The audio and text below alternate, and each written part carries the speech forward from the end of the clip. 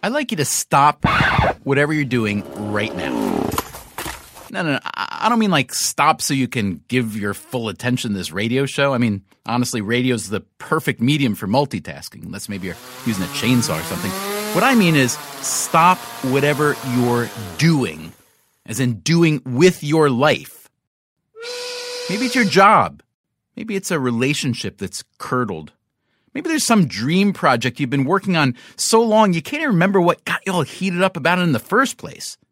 I want to encourage you to just quit. Or at least think about quitting. Why? Well, because everybody else is always saying the opposite.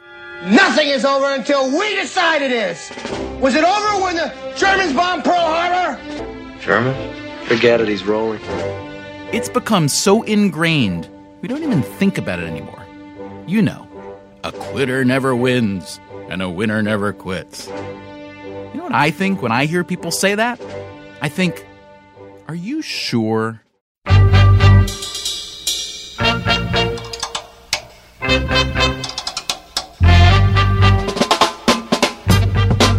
From WNYC and APM American Public Media, this is Freakonomics Radio.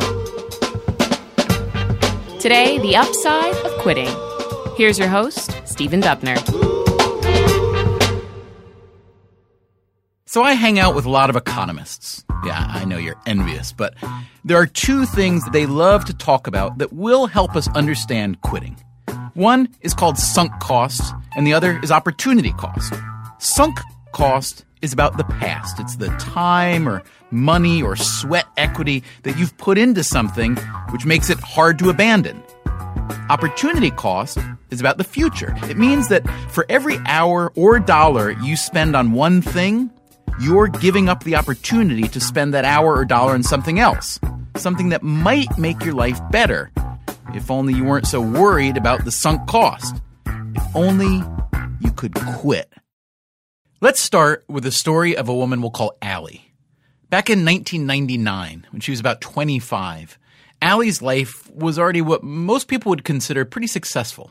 I was working for a Fortune 500 large company. What kind of work were you doing?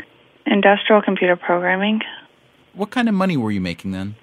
$60,000, $70,000 a year. And you were living where? I was living in Texas. Okay, so $60,000 or $70,000 as a 25-year-old living in Texas goes a pretty long way. That sounds for sure. That sounds pretty good. And how did you like to spend your money generally? I think like most 25-year-old women, shoes and I had a nice place to live and a decent car to drive. So. And how did you like the job? I never loved it. I am more of a social person, and it requires long, long periods of sitting at a computer desk talking to nobody. I understand that you ended up quitting this job in your new pursuit. Did you have to take a big pay cut? The new job paid way better. Way better, like 50% more, twice as much? Yeah, more. 3 times as much? 4 times as much? Yeah, somewhere around there. Somewhere around 4 times as much? Yeah, maybe even more. that means that means you must have had to work way more hours than you'd worked as a computer programmer then, right? This is what was so great about it. I had to work a lot less. It must have been very, very, very difficult or unpleasant work then? Oh no, I enjoyed my work and I enjoyed my free time, and of course the extra money allowed me to do a lot of the things that I wasn't able to do before. So tell me, what was this new work that you found? The new job that I found was I was a high-end escort. It paid somewhere between $350 to $500 an hour. In retrospect, how do you feel about that decision back then to quit that solid, steady, fairly good-paying job for the life of a high-end escort? Of course, it's always scary to leave behind something that's legit and go with something that maybe isn't considered that. I really enjoyed it.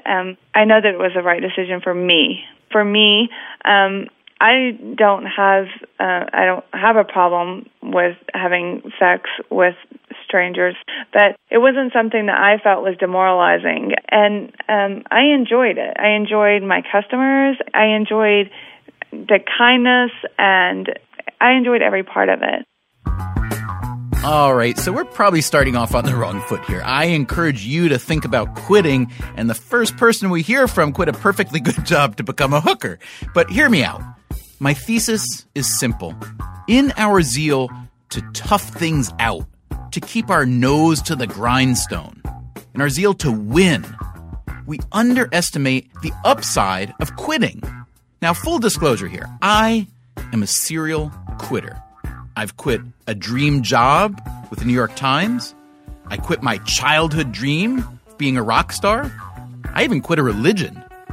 We'll get to my quits later. First, here's someone who made headlines when he quit. Well, I decided, this was long in coming. I was feeling more and more miserable about not seeing my kids. It was weighing on me to a greater and greater extent. I made the decision that shortly after the election I would leave.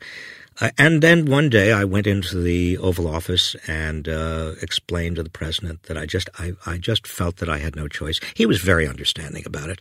That's Robert Reich. He was the U.S. Secretary of Labor during President Clinton's first term. He helped put in place the Family and Medical Leave Act. He raised the minimum wage.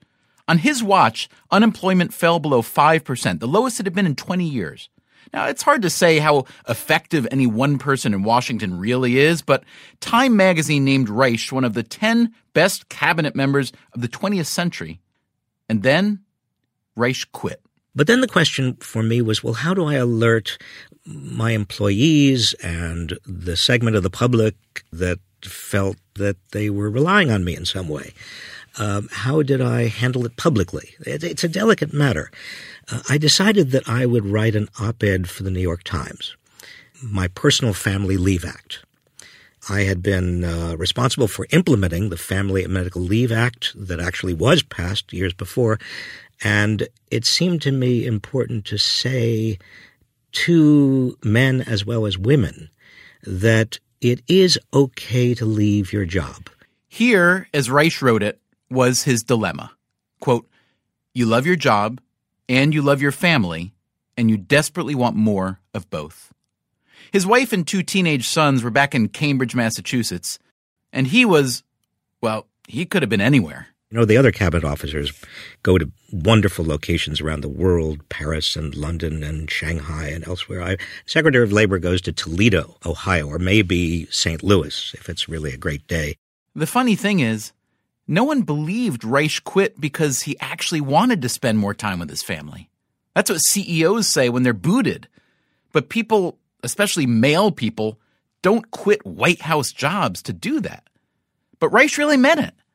As he saw it, there was a big upside to quitting. It was exactly the right move. I think if I had not done it, I would have regretted it all my life. I wouldn't have spent any time. The boys then would have gone off to college, off to their careers. I just wouldn't have those years. At the same time, I think I was fooling myself a little bit in thinking that young teenage boys would drop everything when their father came home and say, oh, Dad, it's great to have you. Let's play. No, they were very happy to have me there. But then they said, but Dad, we're going off with our friends. So I kind of would trail around after them a little bit with my metaphoric tail between my legs and try to say, well, wouldn't you like to play? How about going to a baseball game? Robert Reich quit what was, for him, a dream job, running the Department of Labor of the United States. But tell me the truth, when you were a kid, did you dream of running the Department of Labor? Or maybe you had a dream that sounded more like this. You get a phone call that says, how does it feel to be the next member of the Houston Astros? And you just get it's a dream come true. So I ended up signing, I got some money to pay for school, and went straight to Martinsville at 18. That's Justin Humphries. Not long ago, he was considered one of the best young baseball players in the country, a big power hitter from a suburb of Houston. Getting drafted by the hometown Astros was especially sweet, and they threw in some money for education for later. But Humphries wasn't thinking about that. He had one goal. to make the majors. So he went off to the Astros minor league team in Martinsville, Virginia.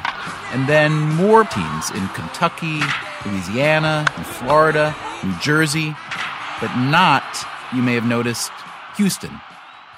He hit pretty well, but he hurt his wrist and then his knee, and in 2009, at the ripe age of 27, Humphreys quit baseball. Now, only 11% of the kids who get drafted each year make the majors, but probably close to 100% of them think they will.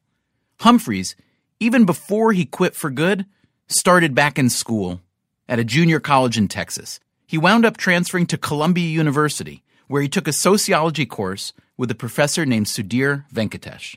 You may recognize that name. We wrote about his exploits in Freakonomics. As a grad student in Chicago, Venkatesh embedded himself with a crack gang and got access to their financial records. We wrote about him in Super Freakonomics, too. He did an extensive survey of street prostitutes. Guess what Venkatesh is studying these days? I'm interested in quitting for a number of reasons, not the least of which is that it's hard for me to do it.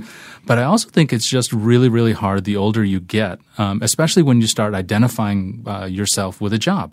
All right, so you actually looked in a fairly systematic, empirical way at baseball players.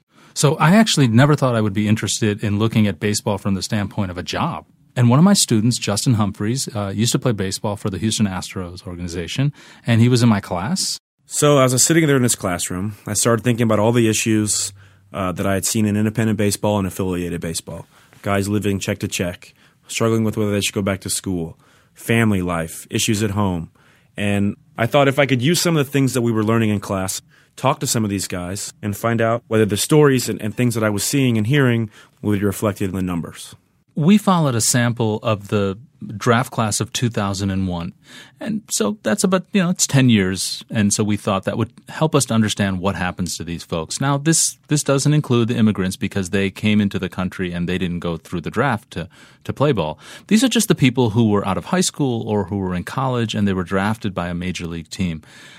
I think one of the most curious things that we find is how much 10 years matter. So if you take two people who grew up in the same circumstances, let's say one played baseball and one didn't, the person who plays baseball is making about 40% less on average 10 years after they enter the game than the person who decides not to play baseball and who just wanted a regular career. All right, so what kind of background is typical for these American-born players that you're tracking? The average player probably looks like an upper-middle-class kid who comes out of college or comes out of high school. And when you follow an upper-middle-class kid for about 7 to 10 years, they're probably going to make higher than the median average income. They're probably going to live in a neighborhood that's relatively safe. They're going to have a career. Now, when you take the counterpart among the pool that was drafted, that median kid, that kid looks like he's making about $20,000 to $24,000 a year, which is not a lot of money. He's working probably 5 to 7 months playing baseball and then struggling to find part-time work in the off-season. Might be coaching, might be doing some training, might be working on a construction site, might be working in fast food. So, Sudhir, you went down to Camden not long ago, right, to talk to some of these ball players? Yep. Now, Camden, I believe, is in the Atlantic League, which is an independent league, meaning there's no direct path to a big league team. A lot of guys on a team like this, they've already been through the minor leagues and either topped out in talent or aged out, right? Most of the guys in the Camden River Sharks are probably in their late 20s, and so they've actually had careers in the minor league system, and it didn't happen for them. And so they come into the Atlantic League thinking that they're still going to be able to make it. You sort of want to be able to tell them, hey, do you know that it's really unlikely that you're going to make it? And the fact is that we learned that very few people, if any, around them are telling them this. So they're not really prepared to talk about it, except some. Particularly this guy, Noah Hall, was a really, really interesting person because he actually was thinking that this may be the end. It's probably not happening. It's probably not happening, but I'm still going to prepare and everything the same way I would regardless, and because you never know. You still never know. And I mean, way back in the mind, it's still there, I know. I feel like, trust me, I feel like sometimes, hey, if I have a good start to this year or whatever happens, you never know. I could get picked up, and if I went off wherever I went, it could happen. Noah is 34. Ooh. And Noah has been playing 16 seasons, including this one. When you look at him, you probably don't think that he is a baseball player. He looks like a running back. This is a guy who really looks like he's never, ever going to stop playing. Some guys just see the writing on the wall, and I just try to ignore the writing on the wall. That's the way I don't know. I don't want to look back and say that I didn't give it everything I could, and I think I could still play another 5-10 years, I think. So Noah's from Northern California, and he was raised by his mom, a nurse. And Noah has a wife, Kelly, and they have a lovely son, Isaiah. And Kelly and Isaiah follow Noah around to whatever team he ends up playing for that season. And let me tell you, he's played for a lot of teams over the years. After Noah's practice, I had a chance to go out to dinner with the Hall family and get to know them a little bit. I'm the one who's there, like, when he gets out and he has a good game, or when he has a bad game. Like, I'm the one who, I go through that kind of emotional roller coaster with him. So one of the strange things we found out when we spoke to baseball players is that they have their own language for quitting. They actually quit. They just don't call it that. They don't call it quitting. They don't call it giving up. But they say, you know what, I'm just going to shut it down for a while. Okay, so what does it mean to be a quitter as opposed to I'm a shutter downer? Probably the same thing. It just sounds better when I'm just shutting it down. Just like you're not really doing it, but you are. Have you ever wanted to tell them, but you had to hold yourself back? To shut it down? All the time. Oh, yeah. All the time. Especially in the last couple of years. Yeah. Especially in the last couple of years. We've really talked. We've actually fought over it. Because it's so hard. Like, I understand his side. Like, being his wife and trying to be supportive, I understand that it's got to be really hard because I do know how much he loves the game.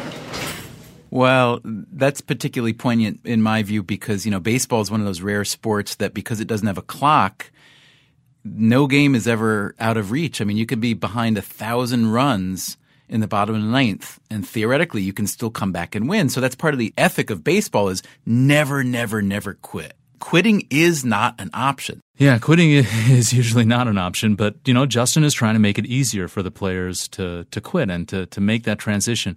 He's been working on building an organization that could help baseball players to get out of baseball when the time is right and to join that world that the rest of us live in. Well, when you're 25, playing an independent ball, making less than $2,000 a month, living off your parents because you can't financially sustain yourself like that. At some point, you have to say, look, with no degree, I had less than an associate's degree at that point. So at some point, you have to tell yourself, I can't do this to myself. I can't do this to my parents. And I can't continue when I know there's untapped potential to do other things. So Justin Humphries stared right into the dark heart of his sunk costs, all those years he spent pursuing his dream. And then he made the big quit. We'll hear more from Sudhir Venkatesh later in the show. In a moment, we'll tell you what my number-crunching Freakonomics co-author Steve Levitt has in common with a bunch of abs-crunching Navy SEALs.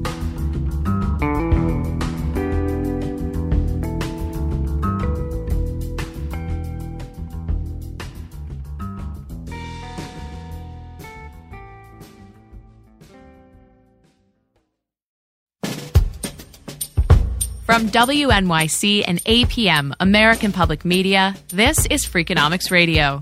Here's your host, Stephen Dubner. So for ball players like Justin Humphries and Noah Hall, quitting their athletic dream is a long, painful process.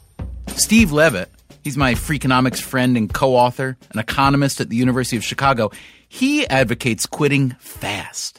I try to talk my grad students into quitting all the time. Quitting grad school? Quitting grad school, yeah. Then a lot of people, you make choices without a lot of information, and then you get new information.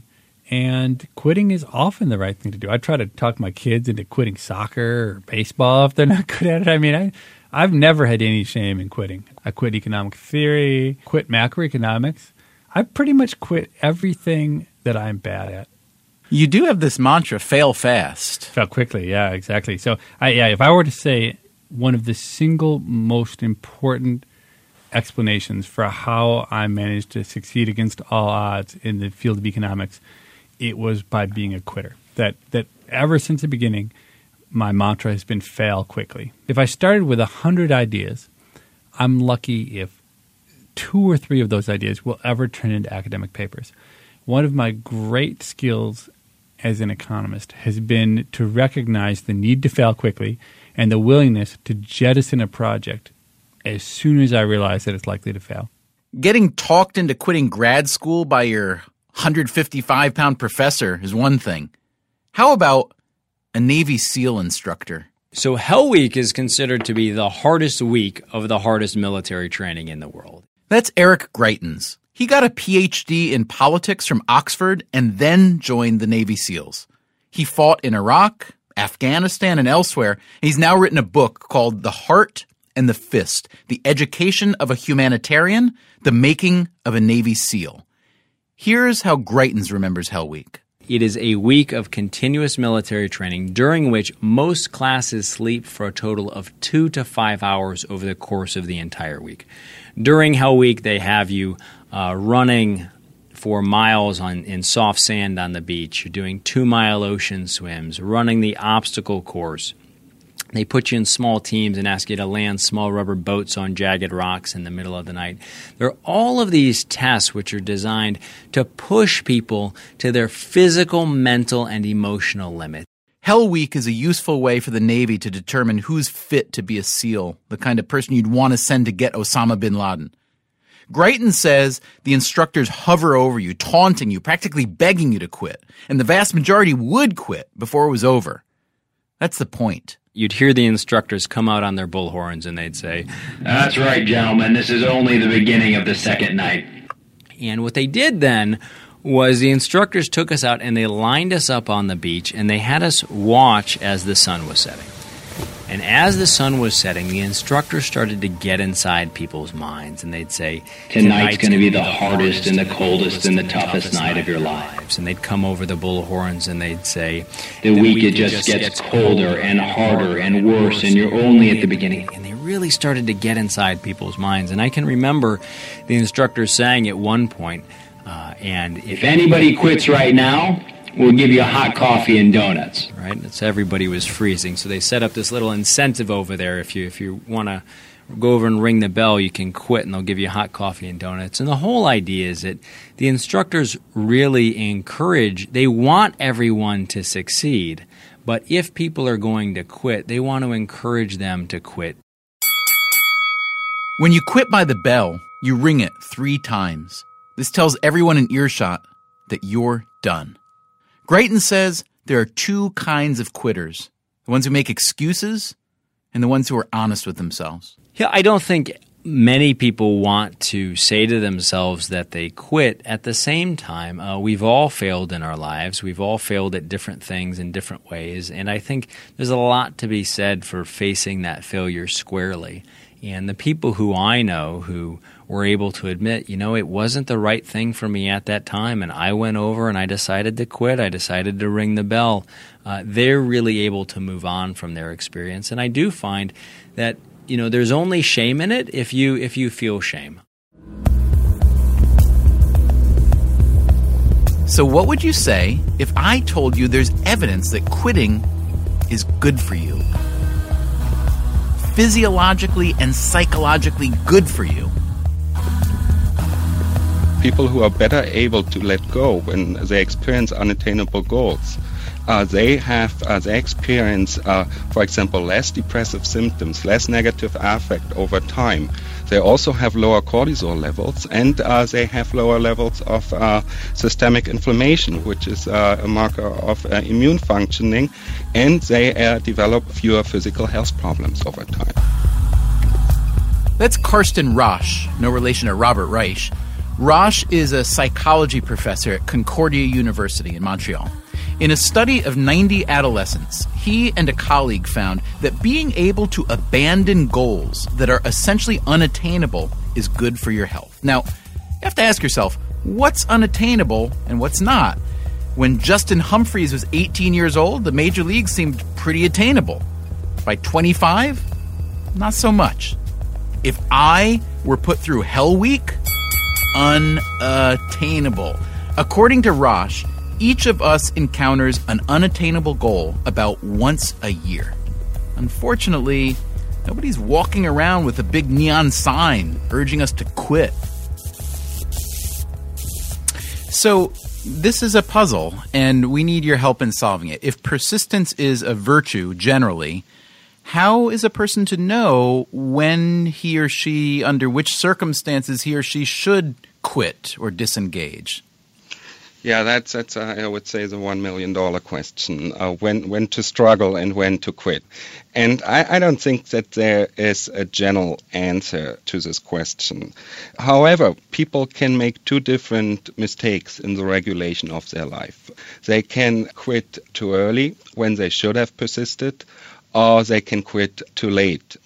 Okay. No offense, Professor Rosh, but that's not very helpful. Sometimes you quit too early when you should have persisted, and sometimes you persist too long when you should have quit? Really? That's all you've got?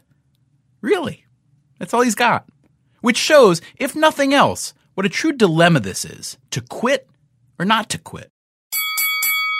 Let me ask you this. Are you much of a quitter? Oh, I am bad at quitting. I really have a difficult time. I try to persist as much as possible. Maybe that's why this phenomenon is so interesting to me. Well, maybe I can help you. Why don't you tell me something that you're involved in that you think is a goal that may be unattainable, and I'll try to talk you into quitting. Well, at this point, I can't think about something that is unattainable right now. But these things, they pop up over time. Do you smoke? Do you smoke by chance? Yeah, actually, I'm a smoker. Yeah. Do you want to quit smoking? Well, yeah, on some level, but on a different level, I enjoy it very much. This conversation went on for a while. I'll spare you the details. Let me just say this. Either I am incredibly unpersuasive, or Karsten Rosh really, really doesn't want to quit smoking. Maybe both. He says he wants to quit, but he really doesn't sound like it. It's like a bad O. Henry story. The professor of quitting who can't quit smoking. You can empathize, can't you? I can empathize. I have tried.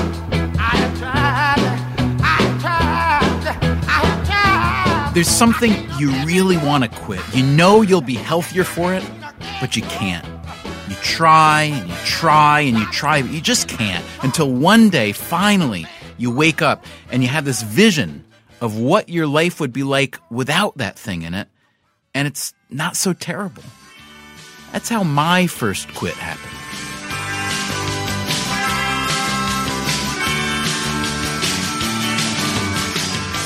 Yep, that's my old band. We were called The Right Profile. Started in college down in North Carolina. There were 4 of us. We were pretty bad at first, but we took it seriously, kept at it. I know it's out of place to ask you questions. And that's how I sound when I sing. We worked hard at it because it was incredibly fun, but also because it was our dream. I mean, come on, who doesn't dream at some point of being a rock star? All right, so John, when you hear that song, which you didn't play on this recording, but you played this song, I don't know, how many times do you think you ended up playing this song in your life? God, probably, I feel like I'm sure I played it at least 50 times. That's John Worster. We called him Chester, but his actual name is John. He was our drummer, awesome drummer. You might know his name. He went on to play with Superchunk for years. He still plays with them, and with the Mountain Goats, too. The other guys in the band were Jeff Foster and Tim Fleming. We played all over the place. We made demo tapes, we released a single, and we got a management team in New York City. The same guys who managed The Replacements and the Del Fuegos, which were bands that we loved. And the managers brought us up to New York to play for the major record labels. 2 months later, I remember going up to CBGB's in New York to play there, a showcase show for some labels, one of which was Arista. And I remember just in this total dive, CBGB's, there was a table. And on the table was just a card that said, reserved for Clive Davis. Do you remember going up to to their office on that trip? And do you remember when he put Aretha on the phone briefly to tell us to sign with Arista? Yes. And I remember when everybody kind of walked away, we would go and look through people's Rolodexes to find the personal numbers of Carly Simon and somebody else. I just remember, we never used them, but we just thought that was hilarious just to thumb through this Rolodex and find her number. So, it's true. Clive Davis, the music industry giant, signed us to Arista Records. It was incredibly exciting, but also weird. We were this little indie, half punky, half country band, used to doing things the way we did them, and now we moved to New York.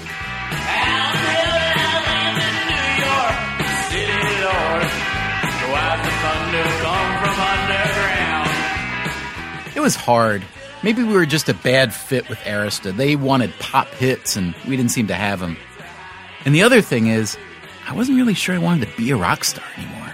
As bands go, we were pretty straight-laced, no drugs, not much drinking, but the whole lifestyle, especially as we got a little bit more successful and started hanging around with bigger bands, it became less attractive to me. The idea of wanting to be famous, which seemed really fun at first, began to feel unsavory, unhealthy. For 6 years, this was all I'd wanted. But one night, I was sitting in my hotel room in Memphis working on some lyrics in my notebook, and I found myself writing the words, "What do I want?" I thought about it. I didn't really know anymore.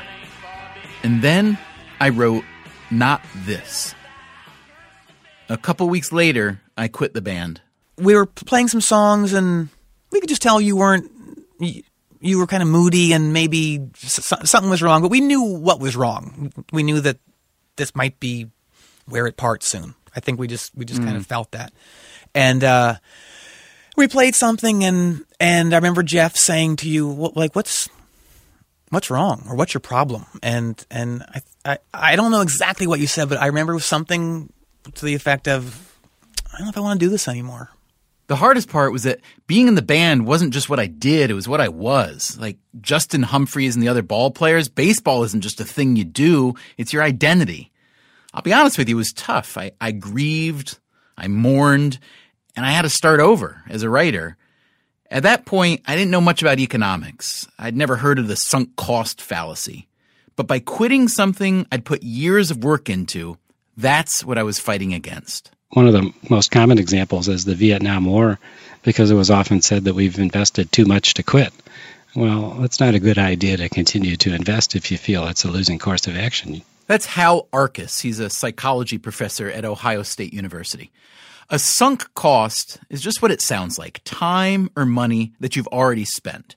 The sunk cost fallacy is when you tell yourself that you can't quit something because of all that time or money that you already spent. We shouldn't fall for this fallacy, but we do it all the time. Arkus and a colleague learned something that makes falling for the sunk cost fallacy even more embarrassing. It turns out that children don't fall for it, or even animals. Your dog's not going to have any rules like, oh, I spent a lot of time at that location waiting for him to feed me, and wouldn't want to waste all that time, so I'll go back there and wait, even though it wasn't very successful. Now, humans have these other things that get in the way. What gets in the way? Apparently, we take a rule we learned growing up, to not be wasteful, and we over-apply it. Well, there's that chance that what we're working on actually can be rescued. It can be resuscitated. Making the distinction and trying to decide whether this is a truly lost cause or not, I recognize is a difficult decision sometimes, because it's not one of these things where it's clearly one or the other. But after enough negative feedback, it should be more clear then. I guess with my band, I'd finally had enough negative feedback to quit.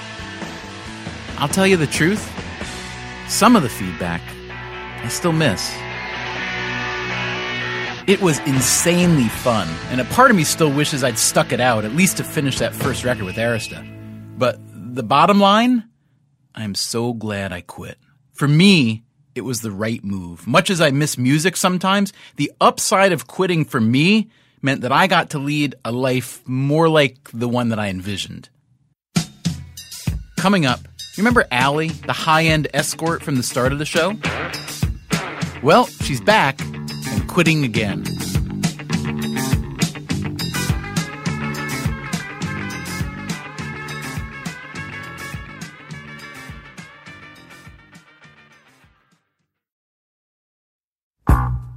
From WNYC and APM, American Public Media, this is Freakonomics Radio. Here's your host, Stephen Dubner. You remember Allie, the Texas woman who quit computer programming to become a high-end escort? Sure you do. At her peak, she was earning about $300,000 a year. Now, Allie, are you still working as an escort? No, I decided to get out of the escort business. You know, it was wonderful to me. I enjoyed it. I made a lot of money, but I don't regret quitting either. Again, you know, you talk about opportunity cost, and when I went into the escort business, I wasn't dating anybody. I just really wanted to enjoy life and be free, and that's what I did. But you know, I met somebody, and we decided together that, you know, that we wanted a lifestyle that didn't include prostitution. So I let it go. And besides enjoying life and traveling and spending time with your companion, what else have you been doing? Well, I went to school, studied economics, but you know, mostly I'm enjoying life, you know. All right, so I realize that Allie isn't your typical prostitute. I mean, first of all, she made a lot of money. And on top of that, she went back to school to study economics. So she really gets opportunity cost. So much so that when the time was right, she quit being a prostitute. Sudhir Venkatesh, the sociologist who talked to fading baseball players for us, he's also been asking prostitutes about quitting. But first, I asked him about something that he recently quit. I quit an administrative job that I had at my university for a couple of years, and I probably should have quit after a couple of days. Why'd you quit, finally? Well, I think I quit because I realized that I was no good at the job.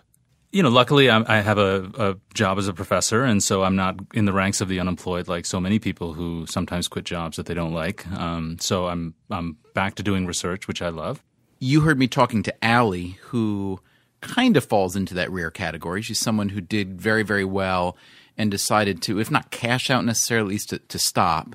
But I understand you talked to some people, sex workers, one named Maxine, I believe, who doesn't see that as the way to go. So talk to me a little bit about Maxine and her attitude toward quitting. I should say that we're not using the real names of the women that we're interviewed here, but Maxine, as we're calling her, is a really curious person because she goes against a lot of the stereotypes that we have about the women in sex work. She's been working as a sex worker for 22 years. She laughs as she says, you know, I don't know if I'm ever going to quit. Yeah, no, I never think about retiring. I know many workers who are in their 50s, 60s. I met one in her early 70s who is still working. And in our current society, with the tearing down of our infrastructures and our social security nets, all of us are going to be working for a long time. All right, Sudhir, so there are those prostitutes who do quit. And I just wonder, you know, how does that happen? How do you, if you want to go from sex work into the legitimate labor market, how do you go about, for instance, putting together a resume? Right. Imagine you've been a sex worker for a year, 2 years, 3 years, 5 years, and you have to account for that time. You have to account for what you've done. Crystal Dubois is the co-director of the Sex Workers Project at the Urban Justice Center in New York City. And actually one of the services the center provides that Crystal helps sex workers with is getting their resumes ready. So it becomes a creative endeavor. So we dig deep and I say, what have you done? Somebody might say, well, I used to wash cars with my uncle on the weekends. They'll say, oh no, that wasn't a job. That was just a thing that I did. And I was like, no, we're gonna make this sound like you worked, you know, that it's a job. It was a job. You were working, you were showing up, you were doing a good job. And 9 times out of 10, the person says, oh, that's lying and I can't do that. And I have to orient them to saying, look, everybody is beefing up their resume. So dealing with the resume is one thing. But when you leave sex work, you also face this issue about taking a huge pay cut. They will probably never make that kind of money again. We spoke to someone, Maya, who is a former prostitute who now works as a booker, as a manager. She schedules and screens appointments for other sex workers in Tucson, Arizona. A lot of women find themselves going back to sex work when they don't really want to, myself included. Even booking, I don't really want to book anymore, but it's very, very hard to go from making $300 an hour to making $25 an hour, which would be decent pay in the real world.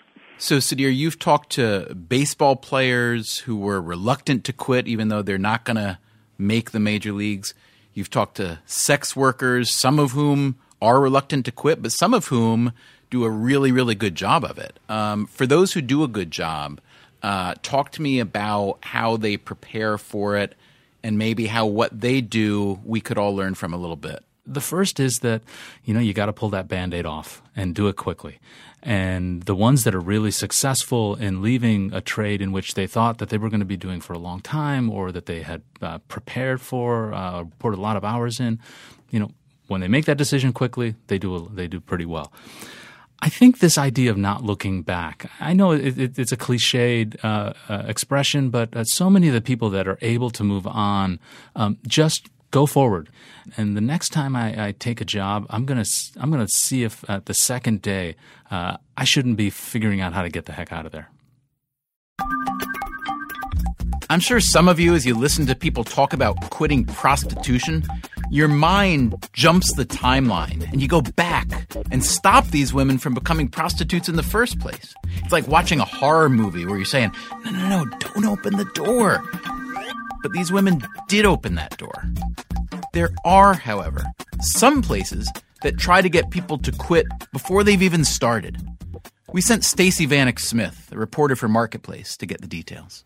How much do you like your job? If somebody offered you money to quit, how much would it take for you to do it? This job is worth more than $1 million, definitely.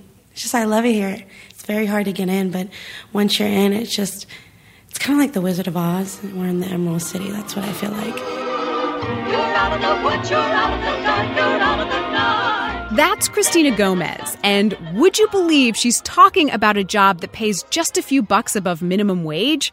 The job is at Zappos, an online shoe store that Amazon paid almost $1 billion for in 2009.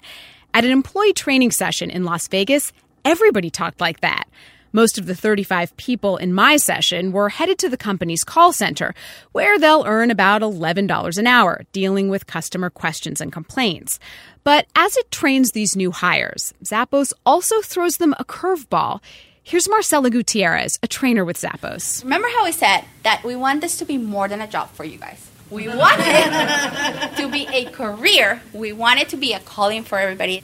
I'm here to offer you $3,000 if you decide that this is not the right place for you. It's known around Zappos as the offer. During training, when these new employees are already being paid, Zappos offers $3,000 to any new hire who wants to walk away from the job. It's been going on for a few years and it's gotten some press, but secret or no, what is the company thinking? I put that question to company CEO Tony Hsieh, who masterminded the offer. It's really putting the employee in the position of, do you care more about money or do you care more about this culture in the company? And if they care more about the easy money, then we probably aren't the right fit for them.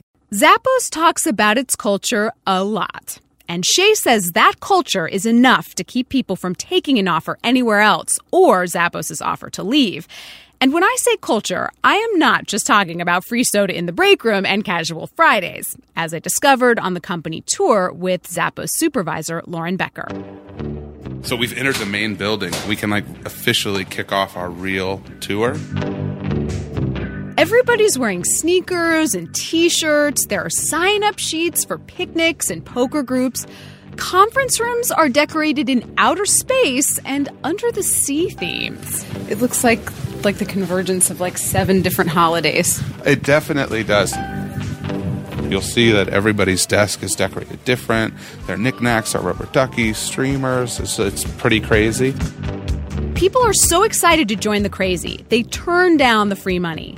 Out of the nearly 2,000 people Zappos has trained, the company says only about 30 have ever taken the offer. Christina Gomez is one of those people. Remember her? It's kind of like the Wizard of Oz. We're in the Emerald City. That's what I feel like. Turns out, a week after I talked with her, Gomez took the offer. I called her up to ask her what pulled the curtain back. It was very cult-like, It was a honeymoon period, and then, I started getting comfortable with Zappos, and then I started seeing maybe some of the things that I didn't really like about it. And so we broke up. Gomez says the offer wasn't the main reason she quit. She says the schedule Zappos gave her didn't work with her childcare and another job she has at Apple. But how big of an incentive is the offer? $3,000 equals 2 months of busting your hump in a call center. The fact almost no one takes it just doesn't make sense. It does, however, make sense to Dan Ariely, a behavioral economist at Duke who studies decision-making. He says that easy money is actually not so easy. The reason that this trick works is that people spend 10 days, they become a part of the family.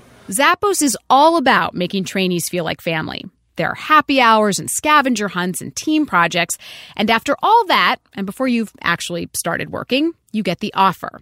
It's a limited time thing. And when it expires, that's when its real power kicks in, says Ariely. There's something called cognitive dissonance that says that if you've acted in a certain way, over time you're going to overly justify your behavior. So the next morning after you rejected the $3,000, you're going to wake up and say, my goodness, I really must love this company if I rejected this amount. Translation: we like suffering for things we love. We like it so much that if we suffer for something, we will actually decide we must love it. Ariely says fraternities and sororities work like this when they make rushers stand in the rain or run naked across campus, turning indignity into allegiance. Militaries, sports teams, religious cults all use this tactic too, combining our intense desire to belong with our intense desire to justify our actions. The result? A group of employees who won't even quit if you pay them. That's Marketplace reporter Stacey Vanek Smith. Zappos does sound a bit like a religion, and quitting a religion is never simple. My parents were a pair of Brooklyn-born Jews who, before they met each other, both converted to Roman Catholicism. This was in the mid-1940s. My parents were in their 20s. As you can imagine, this conversion didn't go over so well with their families. My dad's father declared him dead, sat Shiva for him, never spoke to my father again. So I grew up in a very devout Catholic family, the 8th and youngest kid. And then when I was in my 20s, I quit Catholicism, went back to Judaism. My mother took it hard, but not nearly as hard as my dad's father took it when he converted. Anyway, I've always been pretty interested in religious quits. My name is Saloma Miller Furlong. I am the author of a new memoir called Why I Left the Amish. I'm Emma Gingrich, and I go to college at Tarleton State University in Stephenville, Texas. And right now I'm also working on finishing up my book and getting it published. And what is your book called, Emma? Runaway Amish Girl. I wanted to speak to Emma Gingrich and Saloma Furlong because quitting a religion like the Amish seems especially traumatic, with the religion, family, and community all mixed up. When you look back at the decision you made, which was a big one, to quit your religious lifestyle and religious community, talk to me about the price that you feel you paid or the benefit that you gained. When I think of costs, I think of the things I miss. And definitely the community atmosphere of knowing your place in the community is part of the costs. You know, the church gatherings where they sing the Amish chants and feeling like there's a sense of legacy almost in that.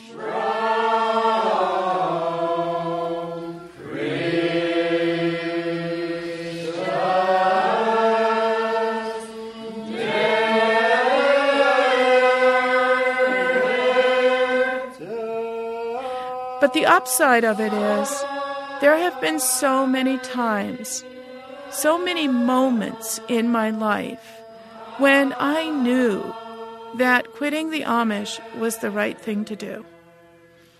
One example was on May 29th of 1982, when I walked into the church sanctuary at Christ Church Presbyterian on the Redstone campus and saw my husband-to-be standing there in a blue tuxedo, waiting for me to come up to the altar.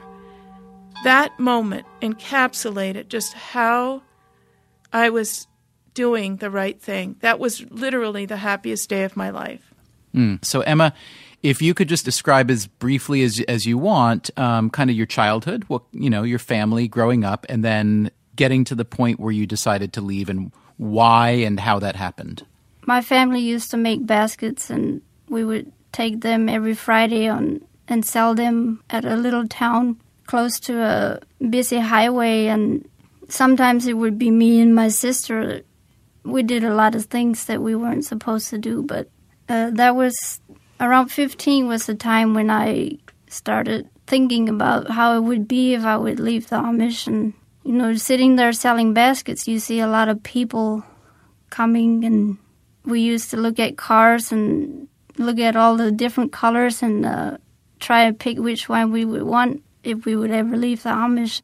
Did it feel like you became a different person? Are you the same person who just needed a change of scenery? And I guess what I really want to know is, what was the cost to you of quitting the Amish? What were the downsides and what were the upsides? Well, the downsides would be leaving the family and knowing that nothing's going to be the same again when you go back home to visit. And the upside is, yes, you are a different person. You become, to me, I became somebody else, which was good for me. How old are you now? 23. And do you have regrets about leaving? No. Zero? Not at all. Saloma Furlong is in her 50s. She now lives in Massachusetts. Not long ago, she did an informal survey of the Amish community where she grew up, in Geauga County, Ohio. Out of about 2,500 households, she estimates that some 170 individuals left the community. So quitting isn't common, but it's not like it never happens either. Furlong says that her father was mentally ill and violent, and that, ultimately, is what led her to leave. My life was so unbearable that the fear of the known was greater than my fear of the unknown. So for me, it's a matter of, are you happy the way you are? And if not, then quit what you're doing. It's that simple for me. You make it sound so easy. I'm wondering, have you quit other things in life besides the Amish? Oh, yes. Do you want me to get started? Yes, please. I've quit jobs that were not satisfactory. I quit my bakery business when I realized after 10 years of punching bread dough that it was never going to talk back to me, and it was intellectually a desert. Let's see, what else have I quit? I quit a church community one time. So, yes, I'm a serial quitter, and it's worked for me. What can I say? You're a gold medal quitter. You're not just a serial quitter. You're a champion. So, but let me ask you this. In retrospect, were all of these quits good? Yes. They were. All right, so you really need to be like a quitting coach, don't you? You need to travel around the world and tell people, look at this situation. Why are you still in this? Why are you stuck in this? Do you think that's a future calling of yours, perhaps? Somebody just asked me that the other day about, being a counselor, and I said, no, it's not something I want to do. Mm-hmm. Because you just quit anyway. You might be right. A quitter never wins, and a winner never quits. In 1937, a self-help pundit named Napoleon Hill included that phrase in his very popular book, Think and Grow Rich. Hill was inspired in part by the rags-to-riches industrialist Andrew Carnegie. These days, the phrase is often attributed to Vince Lombardi, the legendarily tough football coach. What a lineage. And it does make sense, doesn't it? Of course, it takes tremendous amounts of time and effort and, for lack of a more scientific word, stick-to-itiveness to make any real progress in the world. But time and effort and even stick-to-itiveness are not in infinite supply. Remember the opportunity cost. Every hour, every ounce of effort you spend here cannot be spent there. So let me counter Napoleon Hill's phrase with another one, certainly not as well known, something that Stella Adler, the great acting coach, used to say. Your choice is your talent. So choosing the right path, the right project, the right job or passion or religion, that's where the treasure lies. That's where the value lies. So if you realize that you've made a wrong choice, even if you've already sunk way too much cost into it, well, I've got just one word to say to you, my friend. Quit! You say laughter and I say laughter. You say after and I say after. Laughter, laughter, after. Let's call the whole thing off. Freakonomics Radio is produced by WNYC, APM, American Public Media, and Dubner Productions. Our show is produced by Chris Neary with help from Diana Wynn, Susie Lechtenberg, Ellen Horn, and Peter Clowney. Colin Campbell is our executive producer. This episode was mixed by Dylan Keefe with help from Michael Rayfield. Special thanks to Sudhir Venkatesh, Justin Humphreys, and Donald Craybill. If you want more Freakonomics Radio, you can subscribe to our podcast at iTunes or go to Freakonomics.com, where you'll find lots of radio, a blog, the books, and more. I go for oysters. I'll order oysters and counsel oysters. For we know we need each other, so we better call the calling off. Let's call the whole